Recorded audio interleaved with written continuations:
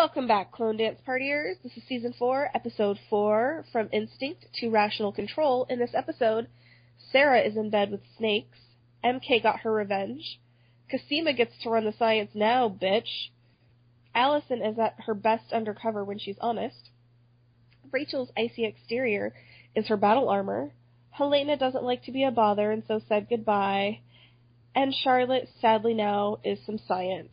I'm Liz. I'm Lynette. I'm Janice. I'm Matt. And I'm Sandra. Welcome, Sandra. Welcome to the podcast. Thank you all. Nutty's right. It's lovely to be serenaded by you, Matt. I appreciate it. Oh, it should be my thing. It should be your thing. I think you have a new gimmick. Thanks. So, Sandra, tell us who you are. I am Sandra. Done. I was not expecting this. What I was not podcast do you expecting do? Yes, what podcast do I do? I am a member of Inside the Ropes. You can find us on insidetheropes.co.uk. Important announcement coming about some Inside the Ropes live touring stuff coming soon within the next day or so. So by the time this is posted, head on over there if you live in the UK, because some pretty exciting stuff could be happening that, I don't live in the UK, so that's super unfortunate. But also, it's a wrestling podcast. We discuss Raw every week. We have 2 shows a week. We have a Monday show and a Thursday show. And I especially discuss NXT, which is the development territory of WWE. I say developmental very loosely. It's their 3rd brand now, and it's pretty great. So I have a segment on every Monday, and I fill in whenever else I'm needed. The 3 of us kind of run the show, and it's a good time. If you like wrestling, check us out. Also, go to facebook.com/The Inside Network and talk to us there. All right, sounds good. I don't follow wrestling, but I can imagine that I would enjoy Mexican wrestling, because I like colorful masks. Oh, then you would love Mexico. You should check out Lucha Underground. Kind of curious. Lucha Underground is fantastic. If you like things with superheroes and maybe guys who turn into dragons or psycho ninja skeletons who will kill people and break their arms, or people who can teleport, and really good storytelling and really good characterization, and also great action, and also lots of colorful masks, and maybe there's a time traveler who has, light-up gear and nunchucks sometimes. Lucha Underground is pretty great. You had me at Ninja Skeleton. Electric Death Skeletons, I'm just saying. Okay. I might have to look that up, because you had me at Ninja Skeletons. Yeah, I'm pretty sure. And also strong female characters, so. Yay! Cool. All right. Yeah, that's what I do. Well, we're glad you're here with us today. Have you not been on Clone Dance Party before? She has. Yeah, she has. Okay. If she hadn't, I would have asked her what her experience is with Orphan Black, but she has been on the podcast, therefore I will not. My experience is that Bob told me to watch it, and I watched all of it in a weekend, and then I got hooked. So, there we are. All right, so let's dive into the episode. Who's got something to say? Well, first, let's talk about the fact that Evie Cho, remember you were wondering who she was? Yeah. The beginning. Yeah, now we know. She was back further at some time. Right. She's the Brightborn lady.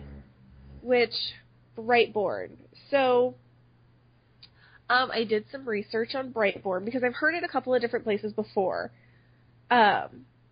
And I didn't find anything specifically. I was hoping for something mythological about it, because Brightborn tends to come up in some of the fantasy novels that I read.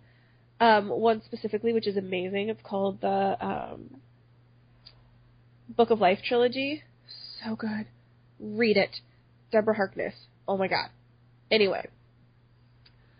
Making note to check that out. There's witches, vampires, demons, humans, science, historical fiction.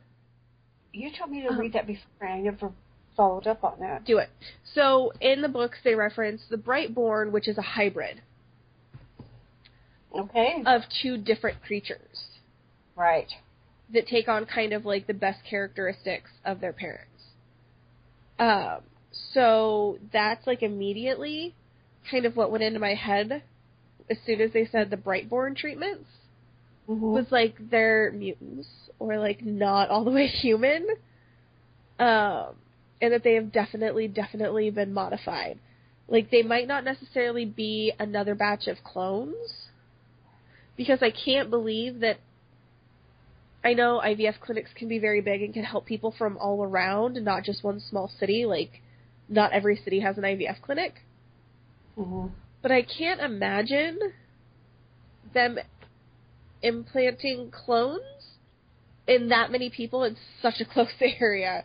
Because I think people would start to notice if there was a clone in their kid's class. Hmm. You know what I mean? Yeah, probably. Well, that's something that kind of came up in this episode, right? When Trina came and recognized Allison as Beth. Right.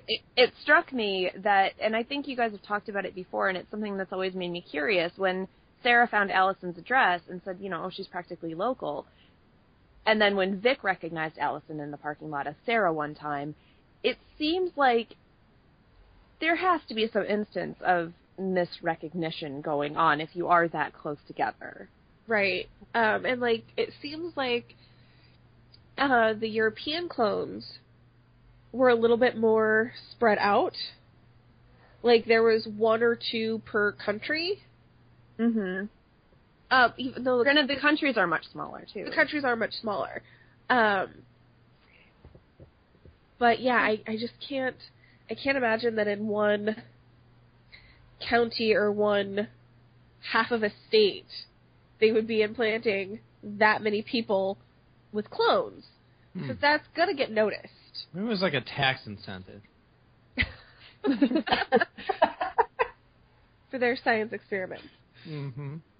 But yeah, I really feel like there's going to be something like, and I'm scared that fishy is going to be a pun here, but I'm really scared that there's going to be something fishy with the embryos that they're implanting. Like, they're not going to be standard embryos. There's going to be, like, what do they call it in the X-Men? What do they call the mutants? The scientific name? It's Homo like, superior? yeah. Like, I kind of feel like that's what's going to happen. Like, they're... Which could tie into the worms changing DNA and gene therapy. Exactly. And that's kind of what Evie intimates when she, on that video disc, she said, yes, you'll get, have a healthy baby, she's good pregnancy, healthy baby, but we can go beyond that. So Yeah. she's kind of Changing the world one baby at a time. right. Yeah. Yeah. Yeah. That was That works into how Kira recovered so quickly from her injuries. Well, all the Sort clones of a- to do that, yeah. So yeah, they're Homo superiors. They have a little advantage. Except for the whole dying thing. But Yeah, that's not so much an advantage for them. I would say that's a pretty clear disadvantage. Something Definitely. went wrong there. Definitely. But no, I didn't even really think about it in terms of Kira's healing power, although it did, and this is something that Cosima didn't seem to pick up on, but what did Kira say in her vision last week when they were burning Sarah because she was changing? Yeah. Like, that's a little scary. What is it going to do to her? How is it changing her? I mean, it doesn't seem to have really changed anyone that we know that had it, like, visibly, because who knows how long Dr. Leakey had this thing in his face, right? Right. Because he's the head of Neolution, the figurehead of Neolution, but the head of science, or the head of Dyad, as they said. But, who knows how long he had that thing in there, or Dr. Nealon would be another one. It didn't look like visibly it changed them, but we don't really know what it was doing to them internally, I guess. So I'll be interested to see how it manifests. Well, and it also could have been, like, for example, Olivier with a tail. Mm-hmm. Like, there's no reason that should have worked unless he had the worm, and the worm helps the modifications. That could be. Like, maybe they were planning on, when they did Sarah, they were planning on enhancing her some way. Like, Neolutionizing her in some fashion. And so the worm... Are they doing this to Sarah because she's Sarah, or because she's the one they had? I think the one they had, and they were just lucky to have the one they had without the autoimmune disorder. Okay, that's what I was thinking too. I just wanted to see what you thought. Because I think they would do it to any of them, and I think actually they'd prefer to do it with someone with the autoimmune disorder to see if it cures them. Oh, do Or you think can that's help Endgame? or to help cure them. I think it's definitely one of the possibilities. But she doesn't have the autoimmune disorder, does she? No. That's why I'm thinking they would have preferred someone like Rachel or Cosima, or because Rachel has shown no signs of it. Not yet, but neither has Allison. True. I mean, it doesn't. It seemed like the Castor boys died more regularly, I guess, than the Lita girls, because it seems like there are Lita girls out there who are fine. Like, well, we haven't heard from Tony in a while, but he hadn't shown any signs of being ill or anything like that. And Allison's mental but fine, and Cosima's the only one who's been really sick, Right. like, in terms of the clones that we've gotten to know. Obviously, Katya was sick, and we know about Jennifer Fitzsimmons, who came up again in this episode, and some of the other clones. I think Helena's murder spree might have halted more data collection there. Absolutely. And with Tony, Tony's taking steroids and testosterone, so that could affect how he would present with it or whether he would even show symptoms. Yeah, that's true. So, I didn't know if the cyst would still gather and then still affect his lungs, because since it kind of tends to spread to the other epithelial tissues in the body, I mean, that would still affect him. But yeah, I mean, it could change things, definitely, the hormone therapy. yeah. So, I mean, that's always something to consider when it comes to Tony. Which, I miss Tony. He needs to come back. I think he's kind of a prick, but he's an interesting character. I'd like to see his storyline develop more. Yeah, I'd I'd like to just see where he is. Just like, even if we just have like a check-in, like where he like shows up and tells like Sarah and Felix like, so I've been underground, and here's what I found. Tony would be a prime candidate for a comic one-off. Yeah, Tony should have been one of the introductory comics, because, like, especially considering that Sammy was military and had dealings with, like, Paul and all of that. Yep. I really want to know some of that stuff. And I did actually read the comics recently, very recently, because I wanted to find out more about if MK was in them and that kind of thing. So I ended up just buying all of the Helsinki ones. Oh, good. Then you can remind me. I haven't busted them out and reread them. I keep looking at them going, I should reread those because I know I'm getting shit wrong, and then I don't. Oh. Yeah, I remember them fairly well, and if I need to, I can look on my phone and double check, but because I bought them digitally. But yeah, so I ended up buying them, and there's some really interesting stuff. I was all prepared to be like, no, Vera is MK. And yeah, she is. All of them. Yeah. She absolutely is, and we actually find that out in this episode. Do we want to go into that? Oh, definitely. I think that's really important. MK's whole storyline here is really important, and I really hope that they didn't just bring MK in to have her steal money from Ferdinand and never be heard from again. Like, if she disappears, I'm going to be so pissed. I feel like she's not going to just disappear, because we still have Dizzy in the picture, and he's connected to her, and he's connected to other people that he references, and yeah, I feel like there's deeper stuff going on, and like she's still probably going to be. But I feel like Dizzy just wants to be connected to parts of Sarah. Also true. But I'm curious because I did just read the comics, and it was one of those instances where I was like, I'm really glad that I've read them because they were good and I understand what's going on, but I'm wondering how much I would have understood of like the opening segment of the show, or when the reveal about Nikki and everything, like how I was thinking I might not really understand what was going on if I hadn't read them. So I was curious to get your reactions from the people who haven't read the comics and who don't really know the backstory. I don't know what I'm missing, so I don't know. Yeah, I guess I'd say that too. I don't know what I'm missing, but I did watch it twice, and I did pick up things that I missed the first time. And like I was watching, and it's like, well, who's Nikki? Well, you find out who Nikki. You realize who Nikki is. So, I mean, there may still be holes, but I thought I was getting getting at least a fair amount of it. And Okay, I'm 'cause just it's- distracted yeah. by MK's very shaggy wig. It is bad. And I don't normally notice things like wig and hair and fashion and all that sort of thing, but ugh, Oh, we're That reaching one- Katya Obinger levels of bad. That was Oh not- God, Katya's that's not wig. that's not good hair. It's not good hair at all. But, I mean, to be fair, MK is probably cutting her own hair. And I think she does it that way to hide her face. Yeah. Well, she definitely has it in her face intentionally to hide the burn, which was interesting. I really liked the opening segment of the show where it showed her timing herself brushing her teeth and timing herself flossing and timing herself doing everything. And I thought it was a really smart way to show MK and just how she goes about her life. And we've seen stuff like measuring out tea and water and whatnot before. But the Dyad Board of Directors graphic that she had, that org chart, I found really fascinating, and I meant to screen cap it and I didn't, so I don't have it in front of me, but I did watch the segment at least 5 times, if not more, because I kept rewinding it. Did anyone else notice that one of the people was called Sir Arthur Peckham? Yes.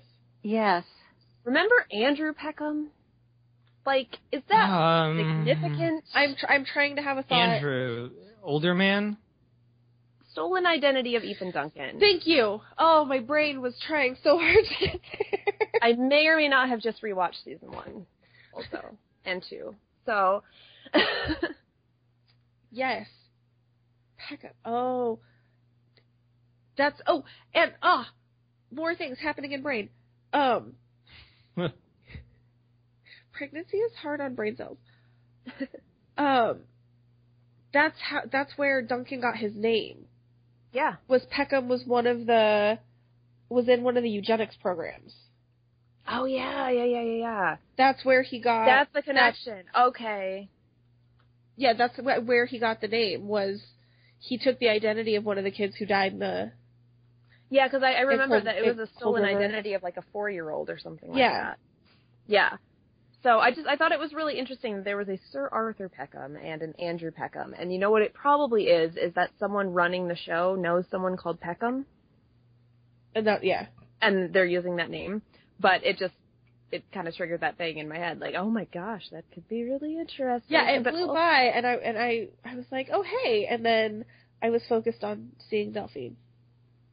Oh yeah. We did see Delphine, and also Marion. Yes. Yes. And Marion, the line went from Marion down to Ferdinand. I was confused about the org chart and its org. Well, it's MK, so Lord only knows. But I think that Marion, it was who reports to who. Ferdinand does report to Marion. Yeah, so I think that was the link. Was the business, like, that's how she knows she can get to Ferdinand is through Marion. I think it's interesting that she has that chart because that's one of the things they've done through this whole series is they give you a big bad and then they give you a worse one. So this is kind of like mapping out our whole story, but maybe we're going to see it from the top on the way down. Yeah. And that's really kind of cool. I appreciate that, yeah. Well, and there's so many characters in this show that sometimes it's handy to have a chart. Yes. Charts are fantastic for that. Now, okay, I'm not remembering season 3 very well right now because I haven't just rewatched that. Is Marion dead? Yes. She is. Okay. Did not remember. How do we know Marion's dead? Yeah, I don't remember that. They said it in one of the first, and I think they said it in the first episode of this season. Really? They said, and with Marion being dead, we don't know where Charlotte is. It was either one of the last 2 episodes of last season or the first episode of this season. Like they said. Didn't one of the crazy, what do you call them, guys? Oh my God, my brain is, I'm not pregnant. Castor? Castor Boys, that crazy one, the really nuts one. Didn't he finish her off? If he did, we didn't see it, and he may have just been the one that referenced it. Well, I'll But be she really died sad off if I don't get to see Michelle Forbes anymore. I love her. I think you're going to be sad. Yeah, I just have to watch old episodes of TNG.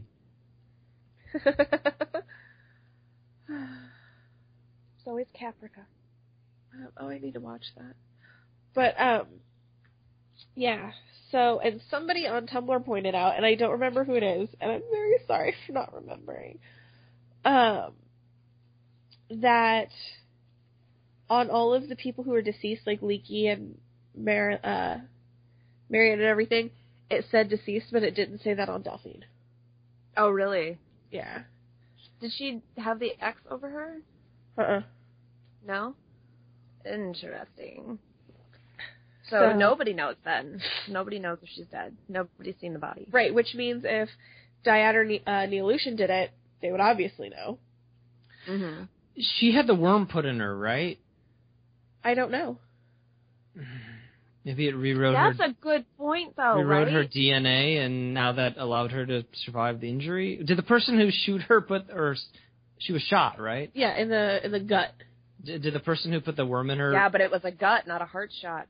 But did the person who shot her put the worm in her? Did, right? No, what's his name? She would have gotten the worm ages back, right? Yeah, no, Like, if she had it. Neelan broke his worm out and tried to, like, spit it into her. And she, like, flipped out and, like, didn't let it happen. Ugh.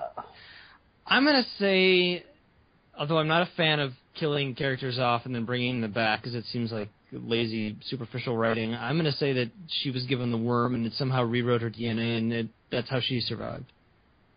And that's the connection. Okay. Did she know? Would she have known about the worm prior to? Well, she's not Neolution, Yeah. right? So probably not. Is she or is she not? She was screwing she was- Leaky. Yeah. Well, he could have insulated her from certain things. He doesn't Because seem depending like on how involved she was, I time. mean, like if that Trina chick was, you know, super hardcore involved in Neolution or whatever, Delphine was way more involved because she was like Dr. Leaky's right-hand girl Yeah. and sex partner friend. And Ugh, to that. sexy Sorry, lady Matt. happening. Sorry, Matt Frewer. No, Matt Frewer, not your type. no, I'm sorry. Sure, he's a nice Now guy. that you've- But Yeah, like now that you've mentioned the worm being connected to healing and everything, that just opens up all these new possibilities, doesn't Yeah. it? And it could verge on what I hate so much in terms of lazy writing, and I just really hope it doesn't become kind of a magic blood kind of a thing. Like I worried about that for multiple seasons with Kira being kind of like the magic bullet or the magic cure or whatever, and I don't want there to be a magic blood situation like, oh, and now we can heal, and now we can be perfect, and now everything's awesome. But because that was something that, I don't know, it's kind of a trope in sci-fi and whatever stories that I don't like because I think it just becomes lazy and becomes kind of a crutch. Battlestar Galactica's the most egregious example of it to me. Well, yeah.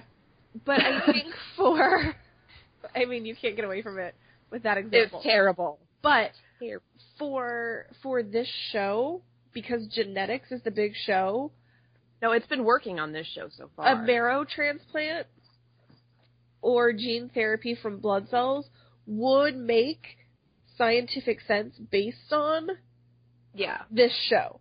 So Which It is would why make I certain appreciate things how fit. they've been handling it. yeah, so for me it wouldn't quite be mystical blood. It would be it would make scientific sense even though this is a fictional show. Yeah. I think it's why I'm hesitant. The term you're looking for is science fiction. Yeah. What? But it's not just science fiction. It's about genetics and the point that diet's, point of making better people. Right. Yeah. So, And I'm really hoping they stick with the science aspect of it and don't veer too much into the mystical, I guess is my worry, because with Kira being potentially psychic or clairvoyant or whatever, like, I worry that she's going to veer into that territory of trope-dumb, but they haven't gotten there yet. It's just a fear. But I also think that, well, I understand the fear. Again, with the show, having, let's say Kira has the worm, and it's altering her DNA or it's altering her brain function, it could just be that she's more observant, but Yeah. she's 9. And you know what I mean? So when a 9-year-old says something that's highly observant that adults haven't picked up on, it sounds creepy. but some of it could just be her being overly observant or overly empathetic. I'm more than willing to grant her hyper observation. Like, if some sort of worm, or even if just her, by virtue of being the daughter of a clone, gives her extra brain function or something to even just equal Sean Spencer's gifts on Psych. Like, yeah, he's not psychic, but he observes everything in the world, and that he can play it off, also because he's just a damn charismatic individual. Or also, she was raised by Mrs. S, and Mrs. S always has one eye trained over the back of her shoulder. Oh, yeah, absolutely. So, and Sarah was a drug dealer and a con man, so there's a lot, I think, that Kira could have just been taught without anybody realizing they were teaching her to just be super observant all the time. So... And I'm into that. I'm totally into that. Hello? Yes? Oh, okay. Yeah, it was just quiet. All of a sudden it got really quiet. I'm just thinking about how Kira needs to be in school. Yeah, I agree. She's not socializing with other kids. She's not learning anything, I'm assuming. I mean, maybe Mrs. S is teaching her how to, I don't know, hotwire a car or defuse a bomb, but is she learning? I would say that Kira and Charlotte are in very English? similar situations at the moment. Because both are being very isolated from their worlds for entirely different reasons, but both are being isolated from their worlds and not told anything about what's going on. Well, I can see that Charlotte has a tutor. But she's taking online courses. Yeah, online courses. Which is probably what they're doing with online Kira, courses for like an 8-year-old. It's like they have those. Yeah, they do. I saw an ad on a bus recently for that. It was weird. Oh man, what a world we live in. I have a friend who homeschools her kids, and after like 2nd grade, almost all their stuff is online. Yeah, it seems very strange. I don't know, but so do we want to move to the whole? What was that place called they went to? Allison and Donnie, Felix. Oh my God, I love Allison and Felix. And Donnie. Honestly, just make them the show. That would be I know it. Awesome. hilarious.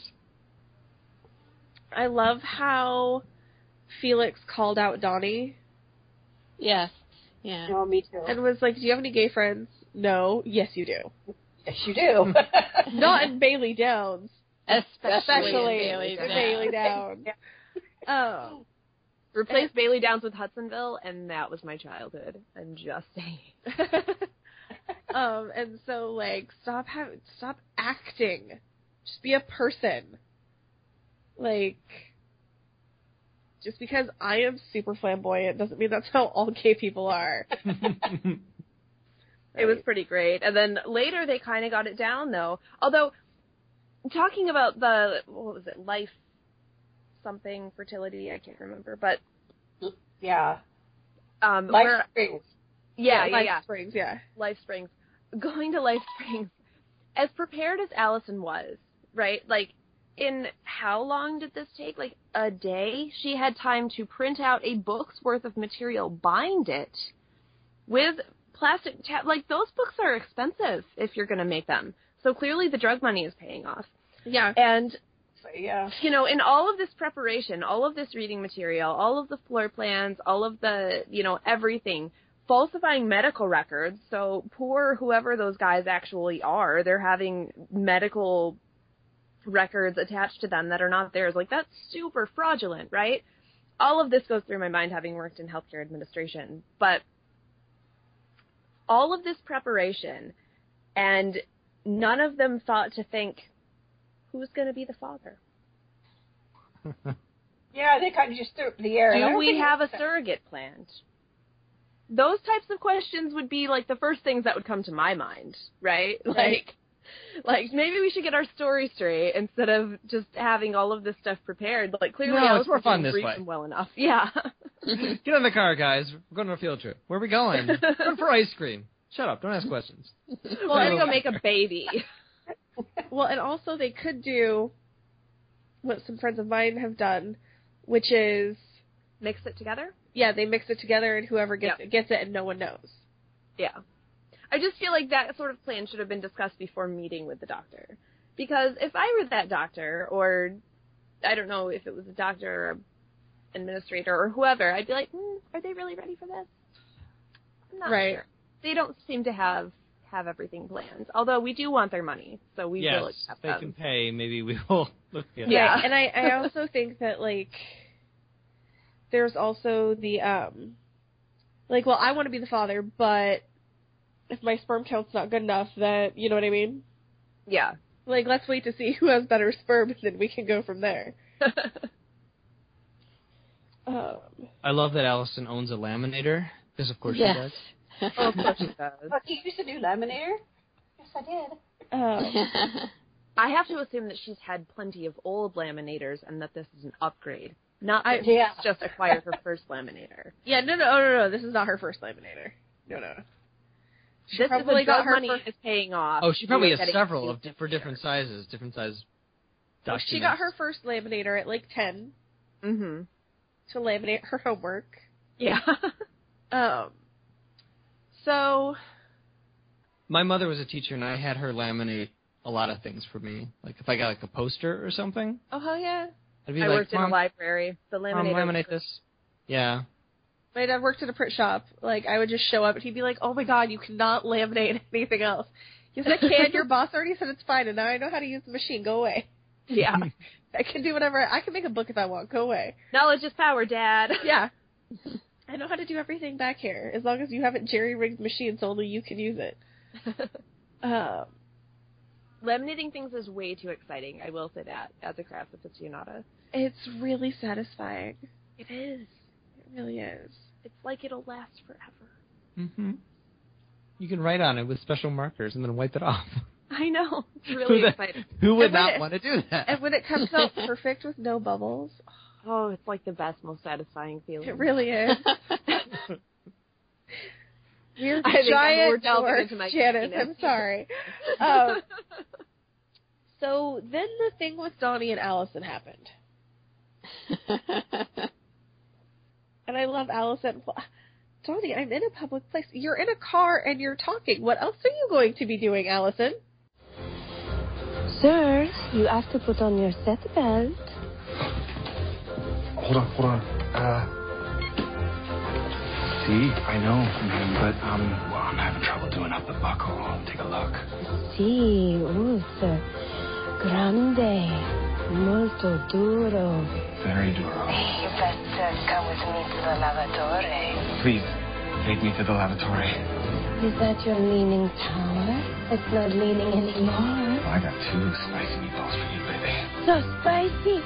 Oh, and it's so tight in this airplane lavatory. I'm arriving. I'm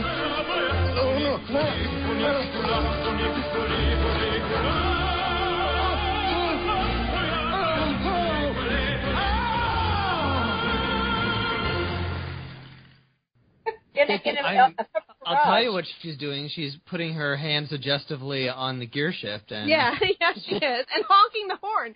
Her talking on the phone to Donnie is not going to draw any attention in that parking garage. However, her slamming her hand on the horn because she's getting off on it, that's going to attract attention in that parking garage. And honestly, aim elsewhere and you'll be fine. Honestly, Allison getting off on it just as much as Donnie, I think, is what made me more uncomfortable, because we never see Allison in that kind of sexual frame. And so seeing her be that sexual felt like very much something we weren't supposed to see. I feel like we've only seen it once more. We saw it with their money dance, like their dirty. Yes. I was going to say we have seen it before, but it is. But there was no vocalization. No. Okay. Just sensible cotton panties and glitter. Exactly. This was a lot different than sensible cotton panties and glitter. And by the way, we saw Donnie's underwear again. Oh my God! But it's the first time we've seen it in a little while, so it's been a while. I just love that he forgot to open the cup. I know. I thought of it. I'm like, isn't that your first step? Like, you don't want to miss it. You don't want to have to recharge and do this again, do you? Oh my god. Oh. And I love how it wouldn't have even dawned on Donnie to be like, oh, I'm bisexual. Can I have a variety? I know, because Right? it's like, they don't have any of those either in that town, right? No, they definitely don't have any bisexuals in Bailey Downs. No, not one. And This so, fertility clinic must be fairly close to Bailey Downs then. yeah. Because if this Portia woman, who the actress who played her was on Queer as Folk, so right after getting kind of a gay PSA about the 5 to 10% of your friends are homosexual and no they're not and da-da-da-da-da, and then I see now I'm blanking on her character name from Queer as Folk. I think it was Tracy. But I was like, oh, this is like the happiest little gay section of this show. And I just felt very at home. But But yeah, that cracked me up that, like, it didn't even dawn on Donnie to be like, actually, I'm bisexual. Can I have a variety? Nope. Calls his wife. I need a little Air Italia. well, come on, Air Italia was probably more, Yeah. convincing and helpful for him. Oh my god. I was texting Lynette during the whole thing, just, oh my god. Oh my god. Oh my god. I knew exactly. She was, Oh my god, I knew exactly where She was like, so you're at Donnie. Oh my god. Oh my god. My husband walked into the room mid Air Italia, and No. he's watched a pretty good deal of Orphan Black with me. He doesn't watch it religiously, but I watch it enough, and he's around enough that he's seen most of it. And he stopped, and he looked at the television, and he goes, what the fuck?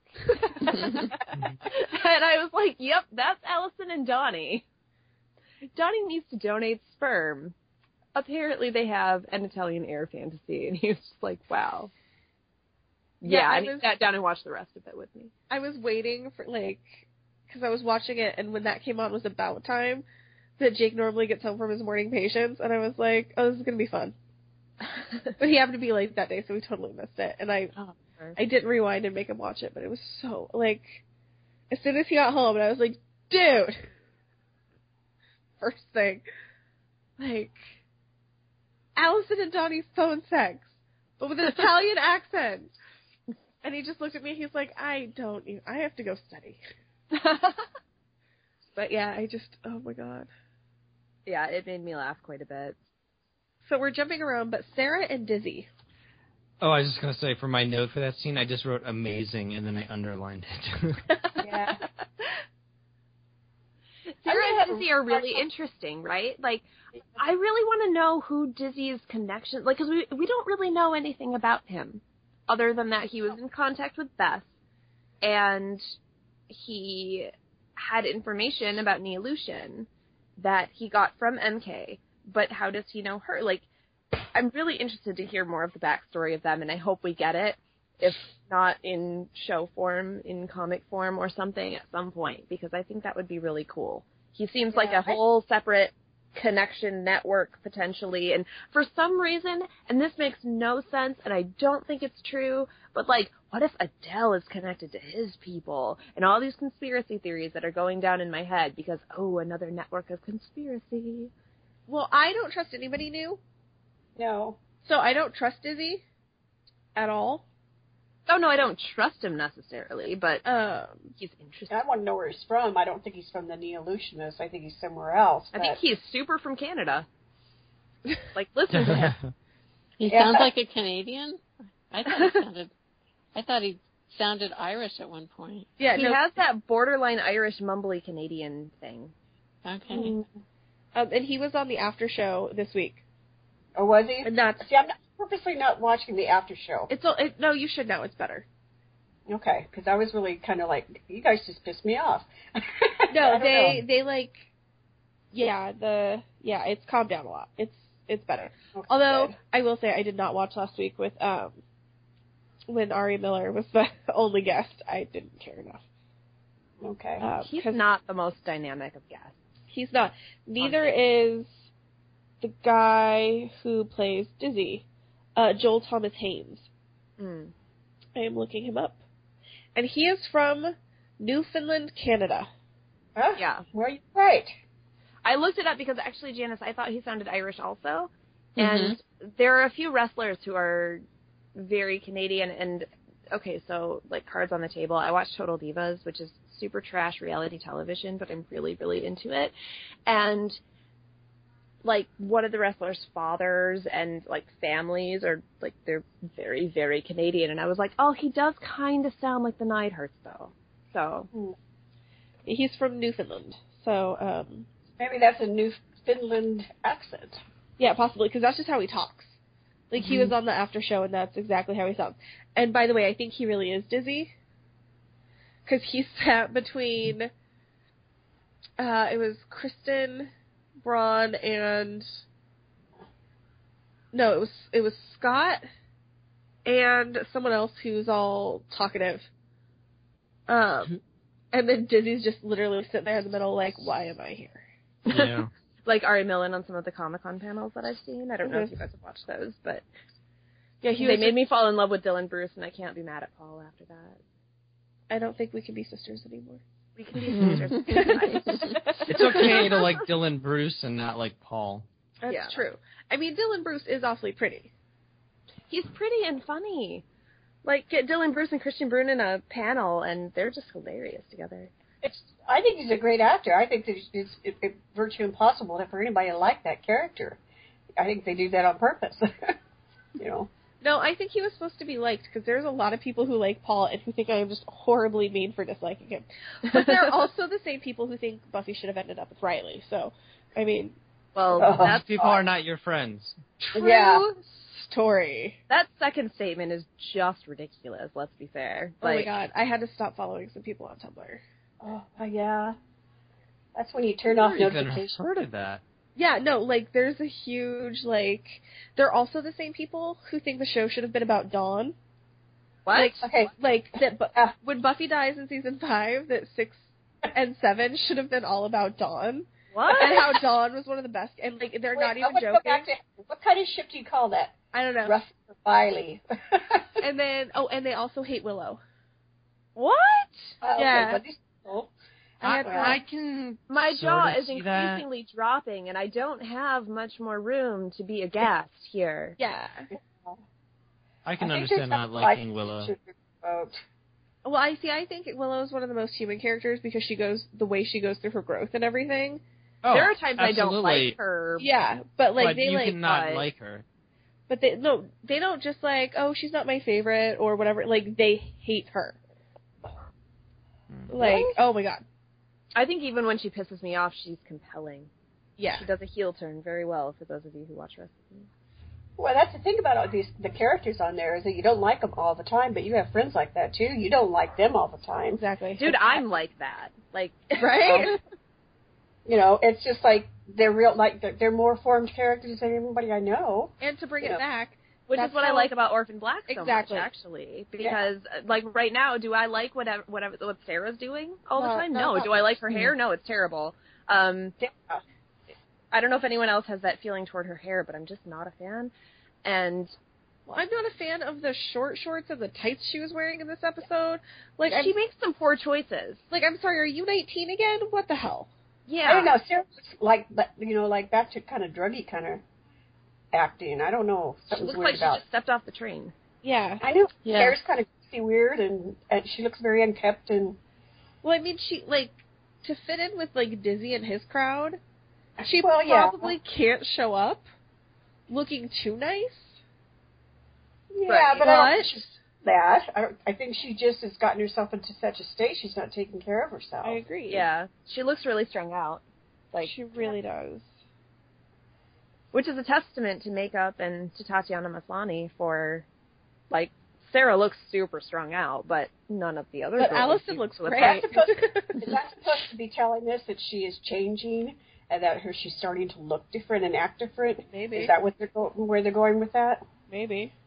Could be, Maybe. or that she's just, I mean, she's not all there right now. She's very nervous, and she's completely anxious about her situation, which I understand. Like, I think her anxiety is a little, like, you shouldn't really be afraid to brush your teeth, because you had this thing in your face for a while and you didn't know, and it was fine. So touching it is okay. You know, like it's not gonna tendril, shoot, murder, kill your face just by touching it. I don't know. I'd be kind of scared. But I freaked out because you have implant. a thing in your head. So I do know that you can become very obsessive about things, whether they're real or not. And I know that state of mind. So, you know, especially if she's really, really stressed out. So I can see her being that way. I can understand that. Yeah, I would freak say out. It's appropriate, but, you know, then again, it never is. So, you know, you have that's to true. And she is kind of at the end of her rope here because there's so much going on, right? Like, she finally got to Iceland. She was happy. Things were kind of going okay. Like, not ideal because she couldn't really talk to the outside world, like, at all. But she and Siobhan and Kendall and Kira had their thing going on, and it was all right. And then they get this call from this strange woman, and they have to literally burn down their life again. You know, like, they're constantly having to, you know, uproot and do all this stuff, and then she's trying to figure stuff out, and now she has a thing in her face, and I think it really manifests in that conversation that she has with Allison on the phone after Trina approaches Allison in the cafe, when Sarah's like, well, can you go there? Can you, you know, go to the clinic? Can you find something out? And Allison's just so, I have budgets to review. I'm really more of an idea person. Like, they're used to depending on Sarah. And maybe this is just because and Beth. And I think it's because I did just rewatch seasons 1 and 2. But at one point Sarah says, you know, this is a self-defense fund. Last I checked, I'm the only one defending us. She's still kind of in that role. Even though she's been kind of removed, they still depend on her for leadership and for ideas and for decision-making and for direction. And that's a lot to handle, especially when she is worried about her daughter. She's not doing a great job at taking care of Kira at this point, let's all be honest. But I don't know that I would be doing a great job of any of this if I were in her position. I'd probably be doing a much worse job, to be fair. So she has so much going on, and she pretty much loses it with Allison. You know, like, just pull your weight for once. And, you know, Felix being the eternal sidekick and the eternal, like, Felix just has such a big heart that, you know, I'll help you, Allison. And that's good, because in helping Allison, he's helping Sarah not to lose it also. Right. But I also think that Sarah was totally forgetting that Allison was taking care of Helena. Right. That's a good point, too. That's a lot of weight to be pulling. Right. Yeah. Both literally and figuratively. And emotionally. Yeah. I'm very worried about Helena. They're going to capture her. Oh, I hope not. I do, too. I cannot take another season of Torture Helena. I can't. And which they? Well, I don't know. Everybody will want her, I assume. And I would like, okay, so the Donnie-Helena conversation. Which one? The one about Allison? Yeah. Where she was making a mess, but she wasn't in the craft room, and my heart just, like, filled with emotion, and I wanted to cry, and I didn't because I wasn't in a crying mood, but I really could have if it were a different day. Yeah. When Donnie is, like, explaining to her Allison's infertility, I absolutely do not think he was doing it from a mean place. I think he was trying to protect his wife. And I do think it's something that Helena probably just did not get. No, I think it was all very genuine. It never even crossed my mind that he was being mean to her. But I think something that crossed my mind actually was, oh, Matt, when you said Donnie was, like, dumb and I agreed with you because he just, like, didn't get it, like, he didn't understand that Allison was going through this, apparently he did. Yeah. Yeah, apparently. And so to have him have that conversation with Helena, I think that it was really important for that conversation to happen with Helena, because Helena just sees Gemma and Oscar, thank you, I knew it started with an O. She just sees them as the Hendricks babies. She doesn't understand maybe that they're adopted, or they could be science babies. She doesn't. I think she must know that they're adopted. I mean, the fact that she's putting up with them at all is a big step for Helena, because she didn't like black people at the beginning of the show. Really? I don't remember Yes. that. I don't remember that either. I think she. Yeah, remember remember the woman who carried them, the surrogate? Oh, that's right. She did balk at that. She was not But happy that was at all. to me. I read that more as I read that as she was sort of parroting the words that the guy spoke to her. Back and to also her. that it was more that she came from science. That her and Sarah didn't come from the Well, there because was she believed before that she was the original. Yeah, right. so There was definitely that, but I definitely got. I mean, didn't she? She made some. I can't remember what it was, but I was pretty sure she made some kind of nasty remark, and it may have been referring to Amelia as an animal or something like that. I took that more as like she was shocked of the science behind it, like she didn't understand science babies, and like the fact that she came from someone who was so obviously not her mother, her biological mother, would be just such an abomination. Helena was supposed to be the original, so she would have come from her mother. That's how I read it too. Not this stranger who she obviously has zero genetics with.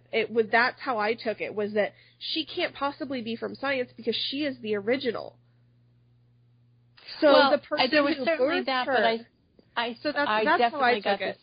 Yeah, okay. I agree with you that was definitely something that was going on in her mind, but I also got this sense that, okay, I don't know, maybe I got the sense that it was because she was black, but maybe it wasn't that she was black. It was just so obvious that, like you're saying, it was just so obvious. But I that Helena couldn't be her biological child. Right. Yeah, I mean, that's how I read it. And Helena's never had a problem with Gemma and Oscar. It's her sister's babies. Yeah. And Helena's always been very good with children. Like, she's always accepted Oscar and Gemma from what it seems to me. And in terms of, like, her interaction with other races, like, she was friends with Maggie Chen, which is something we find out in the comics. And I don't think they've really explained it in the show. Like, she's defended Maggie, and she mentioned to Sarah when she thought Sarah was Beth, or when they were talking about how she wasn't Beth or something, like, you know, you killed Maggie Chen and I want my knife back and da-da-da. And so, but it's really interesting that you read it that way. So I don't think that Helena would have necessarily understood that Allison and or Donnie couldn't have biological children. I don't know if it ever came up in conversation with. But I don't think it would have dawned on her that that's why they're adopted. Yeah. Yeah, that I can believe. So I think that, like, that's why Donnie was explaining, like, we're really happy for you, but this is really hard for Allison because she can't. And I think that if he had gone on to explain that only you and Sarah can, none of the rest of your sisters can have babies. Because Helena's never been a part of those conversations. Yeah, they've always kept that from her because they think that Meathead wouldn't understand. Mm-hmm. And so Helena seems to understand a lot more than anybody gives her credit for. Absolutely. And so I think that was a really important conversation for Donnie to have, because I don't think Helena truly understood what Allison's problem with her was. She's like, I'm not making a mess of the craft room. Why does Allison hate me? Mm-hmm. Well, it has nothing to do with it. Well, it has a little to do with the mess because it's Allison. Well, I love how she's like, is it because I have babies and I brought the police? And he's like, no. Well, the police maybe a little bit, but, you know. Yeah. Because, maybe the doing of the murders was an issue, and maybe that just brought some extra drama that Allison didn't need, and that was a little bit fair. But, you know, the main point of this conversation. Yeah. And so I think that was, I've read Harold's feedback, and he has a different point of view on this from his life experiences and everything.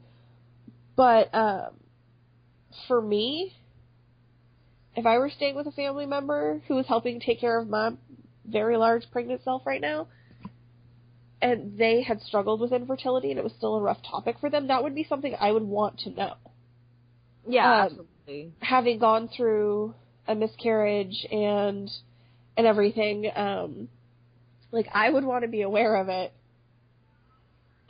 because I've been in the position where I've been the one who felt like they weren't going to be able to get pregnant, and it seemed like everybody around me was pregnant. So I've kind of been on both sides of it, and so I really think that Donnie did the right thing, although I think he should have anticipated Helena leaving. See, I didn't anticipate her leaving at all. Nor did And, I, so. Like, I saw the conversation between Donnie and Helena as very sweet and not at all malicious. And, like, you know, I mean, like you say, Sestra, like a conversation that needed to happen, and I thought it was really awesome. So at the end when Helena was talking to her babies, and Ave Maria was playing in the background, which it seems is like the soundtrack for people dying or leaving or getting murdered or something in television and film. Like, it's never good when Ave Maria plays in the background. No, Like, something is about to go down, right? And so when she was having that conversation with her babies, even as she's talking, you know, I'm sorry, I didn't feed you liquid nitrogens or whatever. Yeah. It didn't occur to me that she was leaving until she said, "Goodbye, Family Hendrick." That was, I was like, wait, what? And I was just baffled. I was flabbergasted. Helena doesn't like to be a burden, and she doesn't like to upset her sisters. She doesn't. And like, I understand that that's what's going through her mind, but I just never even got that until she said goodbye, and I was like, wait, what? Where are you going? What are you going to do? This is a bad choice. They love you, I promise. Right? You know, like, she's part of their family, and Allison's a lot to handle. And Allison handles things in her own way.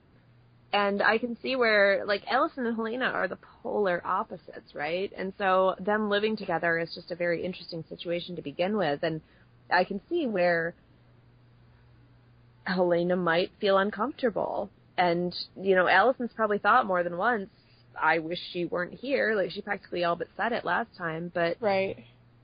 She's not going to kick her out. I don't know, like, I'm wondering if she's still going to reach out to her sisters, if she's just going to disappear, if she's looking for Jesse towing. Yeah. Right? Well, I would not be upset if Jesse came back and they got together. But I will say that there was more comedy to be mined from her living at that house. Yes. Yeah. Yes. And I think it's going to put more stress on Sarah, because Sarah's going to be the one who feels responsible to go and find her. Sarah's going to lose it. So, and it's not good. Because I feel like Cosima can't leave the lab. Like, she's not well enough. Not for long periods of time, at least. And Allison is Allison, and Rachel... Well, Allison has children. Yeah, and Rachel is in a prison somewhere. So I think, like, literally the only option to go and make sure Helena is saved is Sarah. Yeah. Yeah, because Siobhan has to stay with she has to stay with Kira. Kira. I think the day that Helena and MK meet will be very, very interesting. Yes. Because they are very similar in a lot of ways. And also, I don't know that MK will react well to Helena. Meaning, I don't think she will at all. Yeah, no, I don't think she'll enjoy meeting the clone that was killing the other clones. No. Helena was kind of her own private Helsinki for a little while. Yeah, I don't think that MK will be able to deal with that. And maybe just don't tell MK all of the details, but... Right. I don't know. Can we talk about Rachel? Absolutely. Because some interesting things are going on with Rachel. And, like, we haven't really talked about the whole Charlotte treatment situation at all. And also, before we get to that, there's a thing in the comics. Is it okay if I, like, talk about the comics? Okay. Because they're out. Like, they're out there for public consumption. They have been for a while, and the 5th issue isn't out. And I'm really kind of upset about it, because I really, really want to have it. But in the comics, when MK is talking to Ferdinand and everything, and they mention Rachel, something that's really interesting to me is that Rachel was there the day of the fire that, quote unquote killed both her parents, but didn't actually kill either of her parents. Right. But also MK was there, and that's how she got the burn on her face. Right. Because MK was in this, closet room place, and Rachel goes in to meet her, and she's like, why do you look like me? And they have this really interesting interaction. Right. And then the fire starts, and Dr. Leakey grabs Rachel and takes her out of the lab, and her parents are quote-unquote dead, even though neither of them are, because this show is just wrapped in subterfuge. But also interesting is that Rachel hates MK for surviving, all throughout Rachel's formative years until she found out that Ethan Duncan was alive. She's hated MK for surviving when her parents didn't. And they had another interaction after MK was burned and had skin grafts and they were trying to take care of her.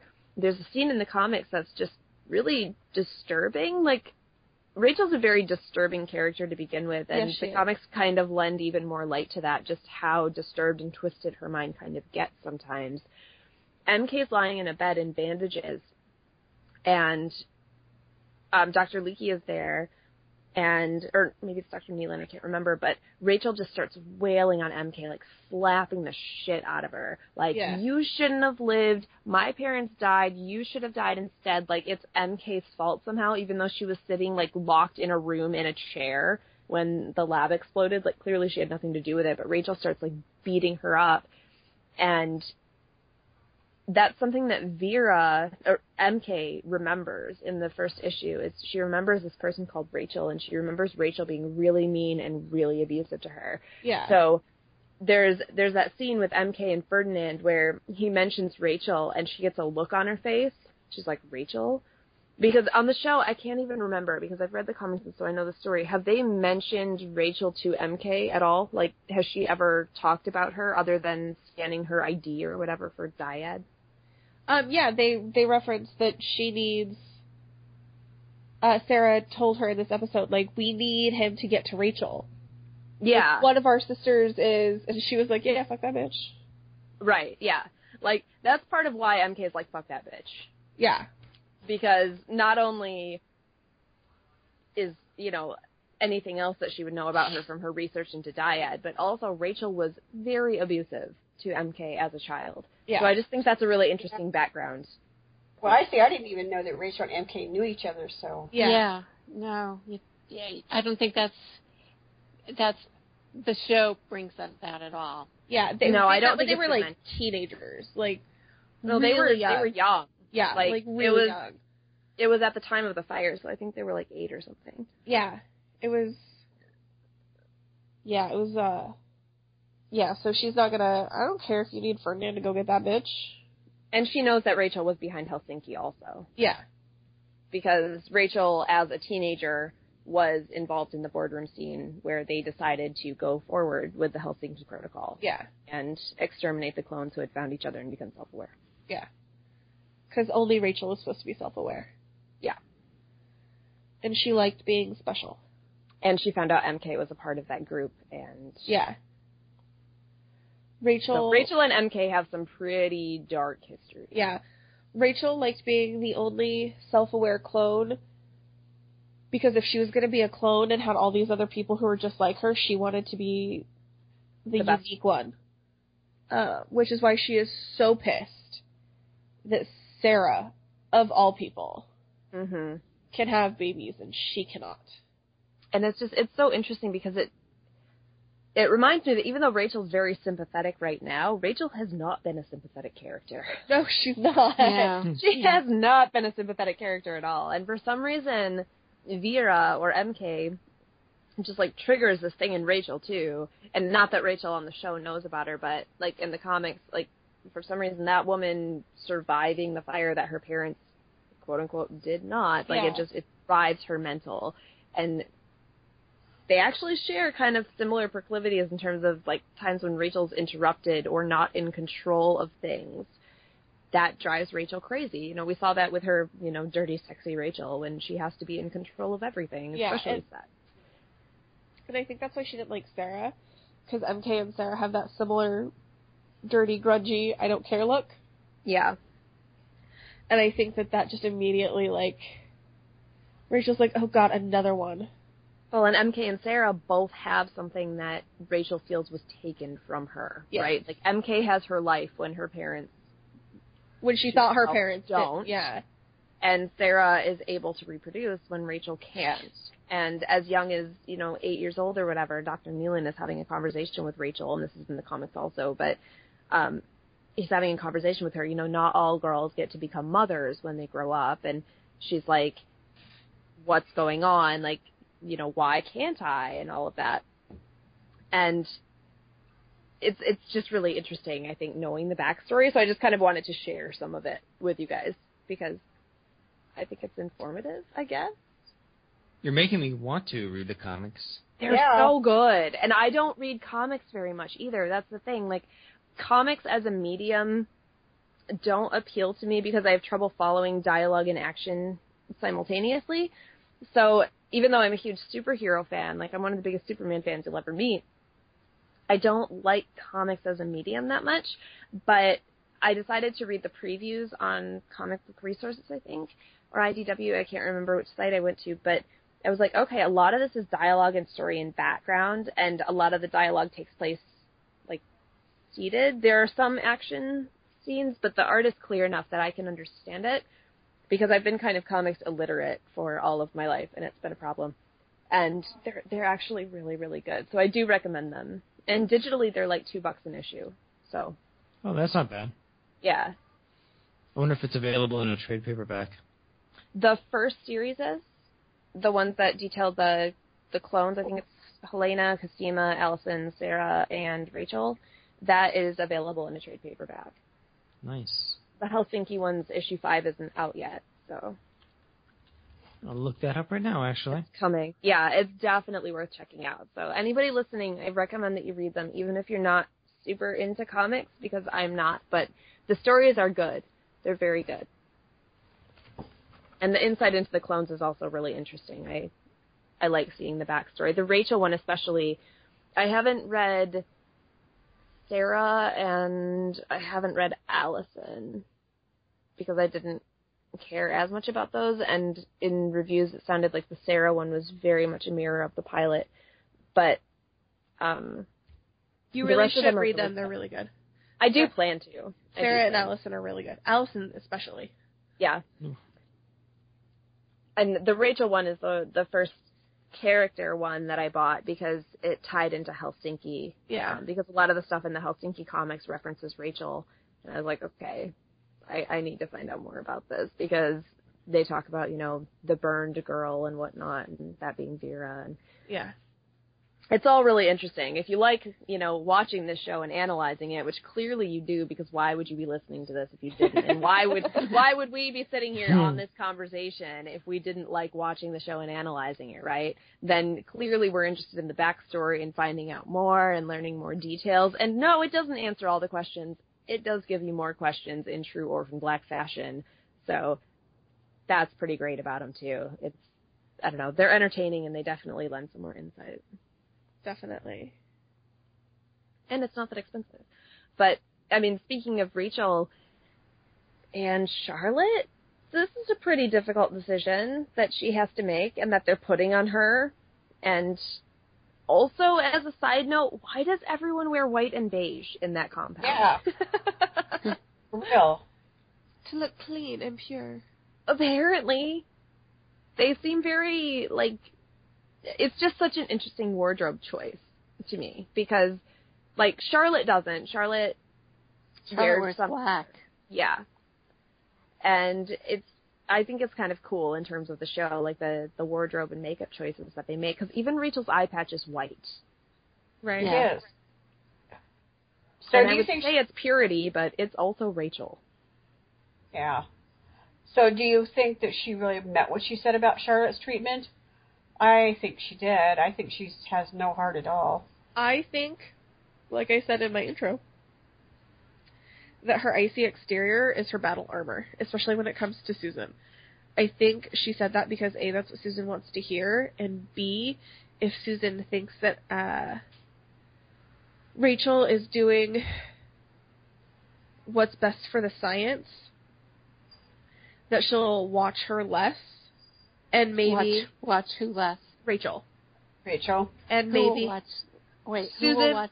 Susan will watch Rachel less if Susan thinks Rachel is Complying. Yeah, complying. Right. And so that way Rachel will have an easier time to get away. Because Rachel has no freedom right now. Yeah. Like, there's that point where they tell Charlotte to go to her room, and Rachel says, maybe someday I'll be allowed to visit you there. Yeah, Like, Rachel can't leave her room. can't leave her room. She can't even go into Charlotte's room. Like, much less, obviously, she's not leaving the compound. They won't tell her where it is. But she has no freedom right now at all. And that has to drive her crazy. We were just talking about her control issues and needing to be in control of every situation. Not only has her injury and being disabled taken control away from her, but she can't even leave her own room. And that has to drive her insane. But in terms of her having no heart, it seems like this was a very difficult decision for Rachel. And I have to wonder if, like, there are so many complex factors that go into it, right? Because Charlotte is sick, and we know that, and Charlotte will die without treatment, because we know that too. But I like that.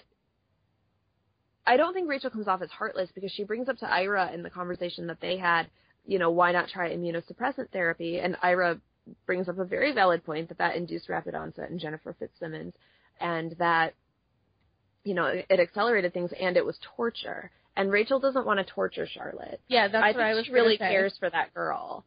And she doesn't want Charlotte to go through what Jennifer went through. And we saw some of that in the videos that Cosima and Delphine watched. That was torture. And to put that on a little girl is a lot. And yeah, I don't think Rachel would do a treatment for Charlotte unless she was sure, or at least a majority of her was sure, that it would be beneficial and not more harmful. I think Rachel's very calculated, and we've seen that in the past. And I think going through a cost-benefit analysis in her head, I think the potential data to be gained from not treating Charlotte in terms of being able to help her sisters and potentially her someday, we don't know that she won't ever present with symptoms, right? Because that has to be in the back of her mind. She is infertile, so she has this condition, and it could present at any time.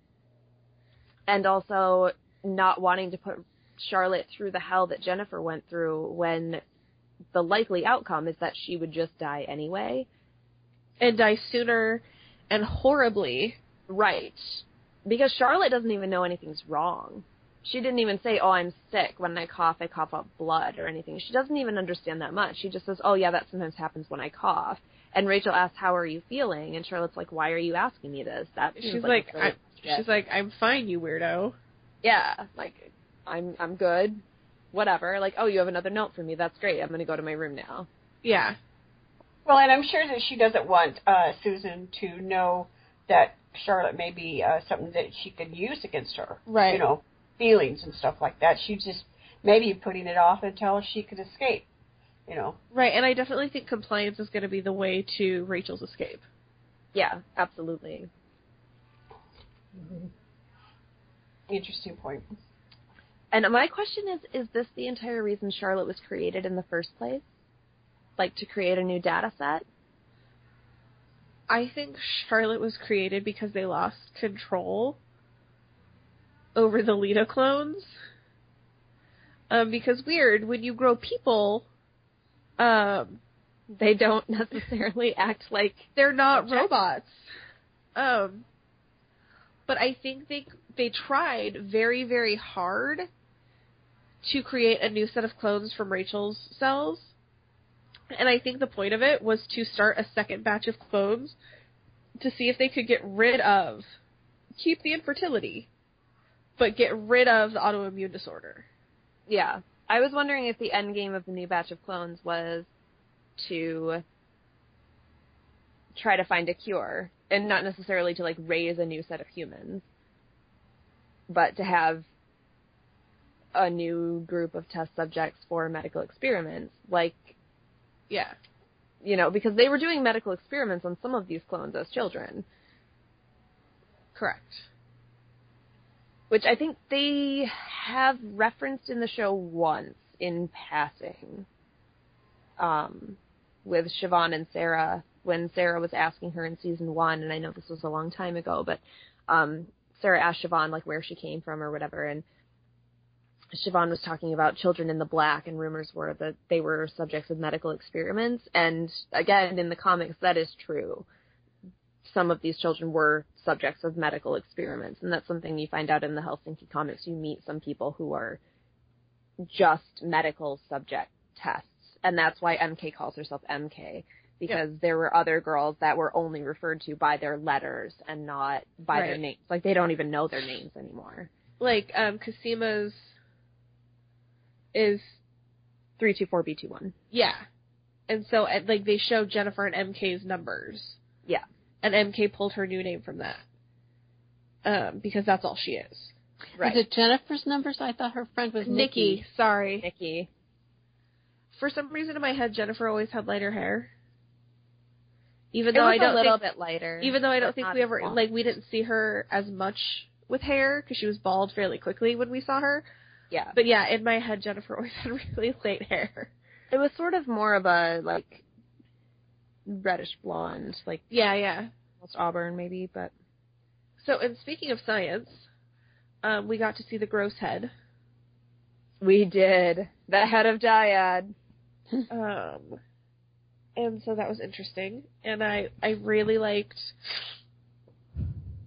during one of the commercial breaks, Tatiana was like, "Oh my god, that was the grossest thing!" Yeah. Yeah, because it was pretty gross. It was super, super gross. Oh, and this is something that Shane brought up to me when I was talking to him today. He wanted me to bring up who cut off Dr. Leakey's head to send it to Cosima and Scotty. Now, my thought was that it was some sort of cleaner or someone who, you know, like someone in Siobhan's network was maybe sent. But Shane was like, was it Allison or was it Donnie? It was Allison. You know, picture one of them cutting off a head. And it's kind of humorous. I thought it kind of like sloughed off his body. Yeah, it may have just kind of like come apart. She may not have had to like really do much. But yeah, and then so it glowed in the dark, was phosphorescent, which is creepy. It is creepy. The science didn't make like a ton of sense to me necessarily the whole time, but it took me a bit, and then I sort of got it, that basically if you're changing DNA, you're introducing some way to track what's changing, and the host died, so it's still trying to change things, so it creates its own shit, and that's glowing green, right? Like, in a nutshell? Yes, more or less, yeah. So, and then we had Ferdinand. Who did anybody catch Ferdinand's password? I didn't. No. What was it? Corncob. Corncob. And I don't want to know why. That's his safe word with Rachel. Oh my gosh, right. it is. Oh, God. Yeah. That's amazing. Frittata Nand. We'll call it Frittata Nand. You know, Ferdinand really loved Rachel. I think as much as Ferdinand can love someone, right, in his way, he really, really, really does care about Rachel. He obsessed over Rachel, I would say. Yes. And so I love the fact, and I kind of liked because Sarah knows that corncob is the safe word, because she was Rachel. And so when he has to say his password, he's like, corncob, 2 words. And Sarah's just like, oh my god, really? So I just love the fact that corncob is his password. And that, MK wasn't going to kill him. She just wanted to take all of his monies. So what is MK going to do with all of the monies? I assumed she was going to go after Rachel. Okay. I hadn't given it much thought, but that makes a lot of sense. If she, I mean, she definitely has a vendetta against Rachel. And now knowing where she is, I mean, when she was talking to Ferdinand, he said, you found Rachel, and she was like, I found you first. So, yeah, that could be really interesting. Definitely. So I think we saw a really interesting side of Ferdinand this episode. I kind of like whimsical Ferdinand. I think Ferdinand has always been whimsical. He has. I just feel like we really got to see it shine. Like, Rachel being a foodie and only a fluffy frittata will she abide. And, Right. you know, 2 plates Benjamin. And just, he's so whimsical. And then also when Siobhan's about to cut the bomb and he wants to maybe make a long speech and whatnot, and she just cuts the wire. And give me time to prepare. Like, what is that? Because he's such a drama queen. He is. Mm-hmm. And he's a great... He had a bomb under his chair. Cut him a little bit of slack. Such a drama queen. Stop panicking with the bomb that you're sitting on top of. Fair enough. And I love... Ferdinand is one of those bad guys that I love. Yeah. He can stay a bad guy. I don't care. He doesn't need to be redeemed. I'm No. still going to enjoy every time he's on the show because he's a really fun bad guy. He's so good at being a bad guy. And I really appreciate fun bad guys. Like, I didn't like Dr. Cody. I wasn't excited when she was on the screen because she was such a, like, I liked to dislike her or she was such a good bad guy. She just was a bad guy and I didn't like her. And it kind of got that way with Leaky. But, like, Ferdinand is just so funny. Yeah, he has personality. He's very much a Loki type bad guy. Where you don't really want him to win, but you kind of want him to win. I don't want him to win, but I want him to be around. Yeah. I don't want him to be ultimately vanquished. No, I'd really like him to kind of always be the foe in the background. And to have to work with him reluctantly every once in a while can create some really interesting drama. Yeah. All right, so I think we covered everything. We didn't talk about Trina and her meeting with Allison. Oh, yeah. What was Trina carrying?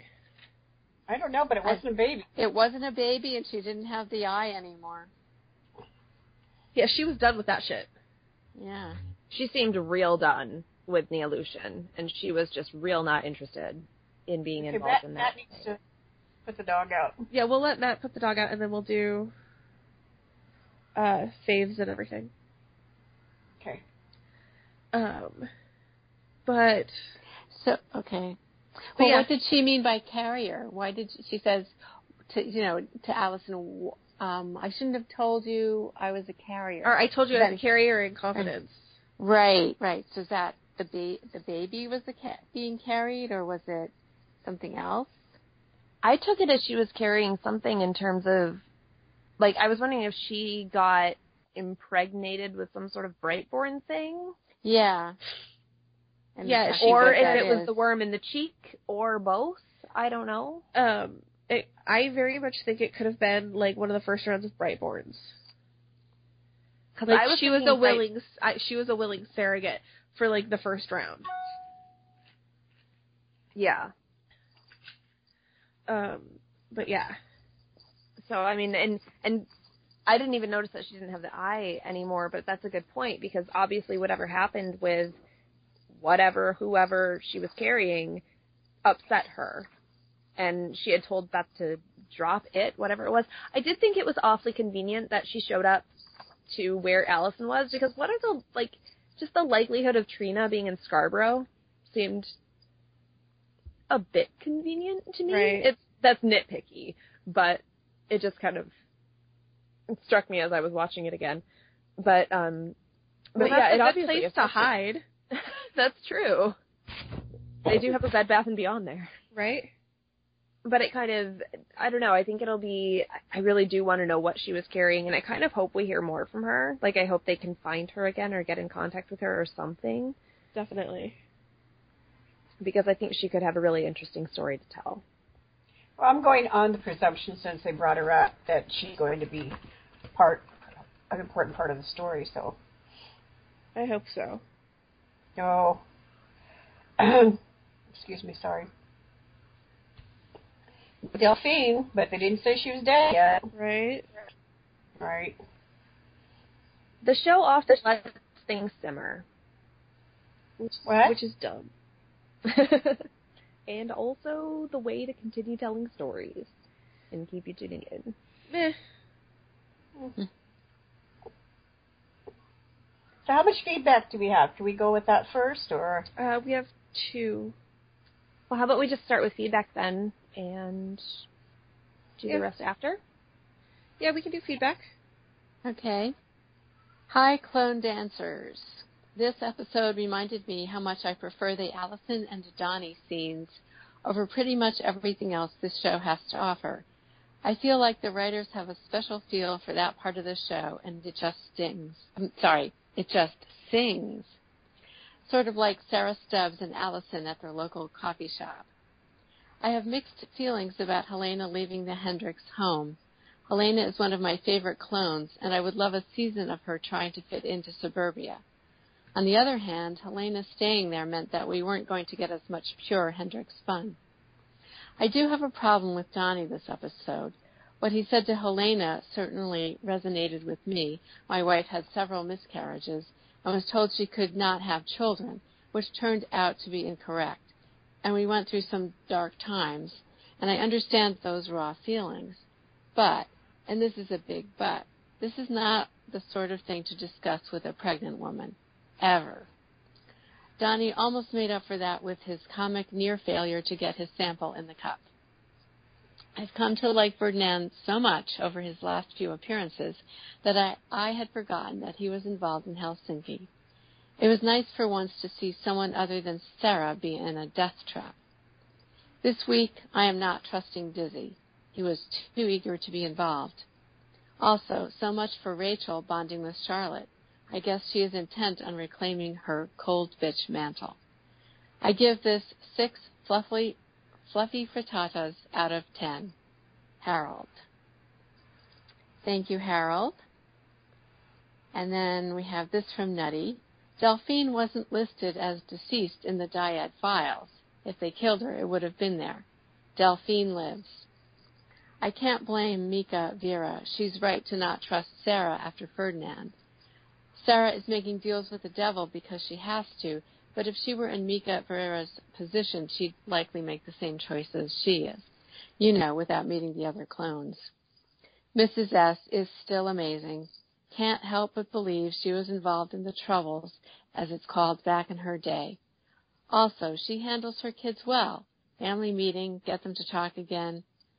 Sarah is still being rude and selfish to all. Everything about the IVF clinic was great. So what do we think? Are the bots making people able to conceive? Are they putting clones in people? What? I knew when Helena and Donnie talked that Helena would leave. Sadly, Donnie is too thick to realize that. And I'm glad they addressed that the egg canister couldn't keep the eggs alive forever. This season, I am loving. Thank you, Nutty. Thank you, Nutty. I agree, Nutty. This season is great. Thank you, Nutty. And Nutty was the one who pointed out that Delphine wasn't dead. So don't yell at me too hard, Nutty, for forgetting that it was you. So Nutty and her crazy theories. I know. Thinks that Tyrion Lannister is really a Targaryen. Come on, Nutty, get real. He could be. No, he's not. I mean, No, he isn't. His description in the books is very Targaryen-esque. But so let's start off with our favorite clone and favorite non-clone. Sandra? Oh, we're not going to do quotes? Well, we'll get there. Okay, fine. We don't have to do it in the normal order? I just have favorite clone written down first, so that's why we're doing it that way. Okay. So Sandra, favorite clone and non-clone? My favorite clone is Tricky. It's really tricky. I don't remember her. Yes, absolutely. Like, she's a new one. You didn't really meet. She was in the background. She was just off screen, I promise. But I think my favorite clone this time, even though I'm very tempted to go with MK because we got to see her and I've grown kind of attached to her through the comics, and I'm tempted to go with Allison because Allison. I'm actually going to go with Cosima because we didn't see her a lot in this episode, but I just really, really like the sciencey stuff that she's doing. And also, I think that Tatiana Maslany is just playing her so well. Cosima looks ill, and Cosima looks in pain, and Cosima looks really sad and kind of like she's not doing well, and it just makes me want to hug her even more than I always want to hug her because she's Cosima and she's my favorite. So I'm going to go with Cosima there. And my favorite non-clone, I think I have to go with Donnie for being Donnie, because that scene with him and Helena was just so adorable. All his stuff with Felix. And he settled into the gay thing a little bit better when they had their cute little interaction with the wedding rings that I was going to mention. Like, I forgot to mention it earlier, but, like, some of us don't need our wedding rings, And, like, I don't know. Donnie, I feel like Donnie grew and learned a lot in this episode and was also adorable. So those are my choices. All right. Matt. I'm going to say my favorite clone is MK. I thought her backstory was very enticing in the way that she sort of, the way she threatened, for lack of a better term, Ferdinand was fantastic. And I was just very interested in her. So I'm going to say terrible wig and all. I really enjoyed MK. And then for non-clone, I'm going to say Dizzy. I'm really interested in him, and I thought he was a great partner for Sarah, good sidekick, and saved her life, or at least her legs. All right. So, yeah. Janice? I'm gonna go with Allison as my favorite clone and Donnie as my favorite non-clone. All right. Lynette? Well, I really felt like this was the non-clone show because I was way more interested in them than I was the clones. They were interesting. They were great, but I had a hard time picking one that was the best or the most interesting. Probably, I would say MK and Helena really. And Allison was great, too. I don't know. I can't tell you. For non-clones, it has to be more than one because I really loved the Donnie Fee show there. That was lovely. Really lovely. And Ferdinand was great, so I can't give you one. I am kind of in the same boat as Lynette. I had a really hard time picking a favorite clone this week because I was more interested in the non-clones. But I'm going to go with a tie between Helena and MK for my favorite clone for this week, and my favorite non-clone was Ferdinand and his fluffy frittatas. Frittatas. So, quote Sandra? Who's the science now, bitch? Have to go for the obvious one. Right? Because that's my girl. Matt? You're mincing. What? Janice? We didn't actually discuss this part of the scene where it's Donnie and Helena, but he says something at the end, and it was really kind of sad. He says, "You just have to tiptoe. Try not to set her off. You'll get used to it." Yeah. Lynette? Allison's so spicy. No one took my quote this week. Yay! Yay! Especially in Bailey Downs. All right, so favorite scene, Sandra? This one's tricky. This one's really tricky. I think I have to go with stalling because I'm still thinking about it. And also, I think I'm going to go with MK and Ferdinand and the gasoline and the dousing and all of that. I really enjoyed it. I think especially because I knew her backstory, but just, I love Ferdinand, and he was a very, very close second for my favorite non-clone also. It has to be either that or Allison and Sarah Stubbs singing Jesus Christ Superstar. Like, I just can't choose. That was great. That was gorgeous, yeah. That woman shushing them. Like, shut up. They're doing some I know. impromptu singing. Join like, in the sing-along. I have like- been in a coffee shop where we have just had an impromptu sing-along, and it was glorious. So stop ruining everyone's fun. Grumpy old Yeah. hag. seriously. Matt? I will echo that sentiment and say that my favorite scene was Ferdinand being stuck on a chair with a bomb underneath. Like, I didn't really know what was going to happen. So, Yeah, it was fun. I kind of And expected tense. the bomb to go off when he stood up, even if it I was did too. Yeah. Yeah, only because Mrs. S purposefully didn't cut the right way. Yeah. Yeah. Janice? I like the Air Alitalia scene with Donnie and Allison. Someone needed to like that scene. That was great. Lynette? So I liked all the scenes you guys were talking about, so I'll pick a different one. I just really like watching Donnie and Fee at the counter and, like, talking about it. Yeah. Calling each other darling. That was So campy. that was really good. I am going to go with, even though it was so gross, Cosima, Scott, and Leaky's head. Yeah, yeah. And little Scott in the background. Never gave me a raise. not one. Um, And turning on and off the lights kind of annoying, Scotty. yeah. Yeah, it was good.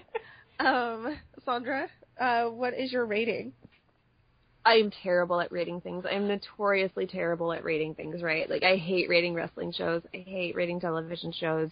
So I always just end up picking a number, so don't read too much into this. I really liked this episode. I thought it was good. So I think I'm going to just kind of arbitrarily go 8 out of 10 bioluminescent tumors. Sounds good. Matt? I really enjoyed this one. I'm going to say 9 out of 10 flight attendant fantasies. I don't know. That's good. That's good. All right. Janice?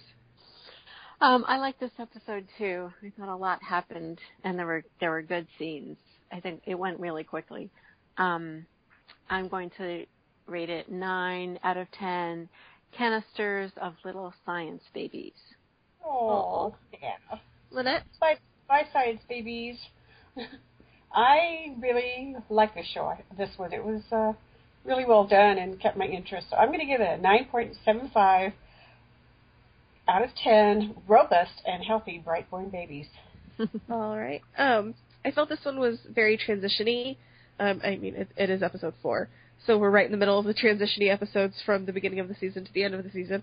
So I'm giving it an 8 out of 10 corn cobs. Oh, corn cobs. Excellent. All right. So we will see everybody. Oh, Sandra, real quick. Where do we find you again? You can find me. I'm with Inside the Ropes, so if you go to Facebook, you search Inside the Ropes. It's a wrestling podcast. We talk about wrestling basically a lot, and it's really fun. You can also follow me on Twitter for wrestling chat and other goodness. It's mostly wrestling chat, though, let's be honest. Like, I basically tweet during Raw. I was live tweeting up a storm right before I came on to record here at Sandra Ruth RW. And, yeah, that's about it. InsideTheRopes.co.uk. Check us out.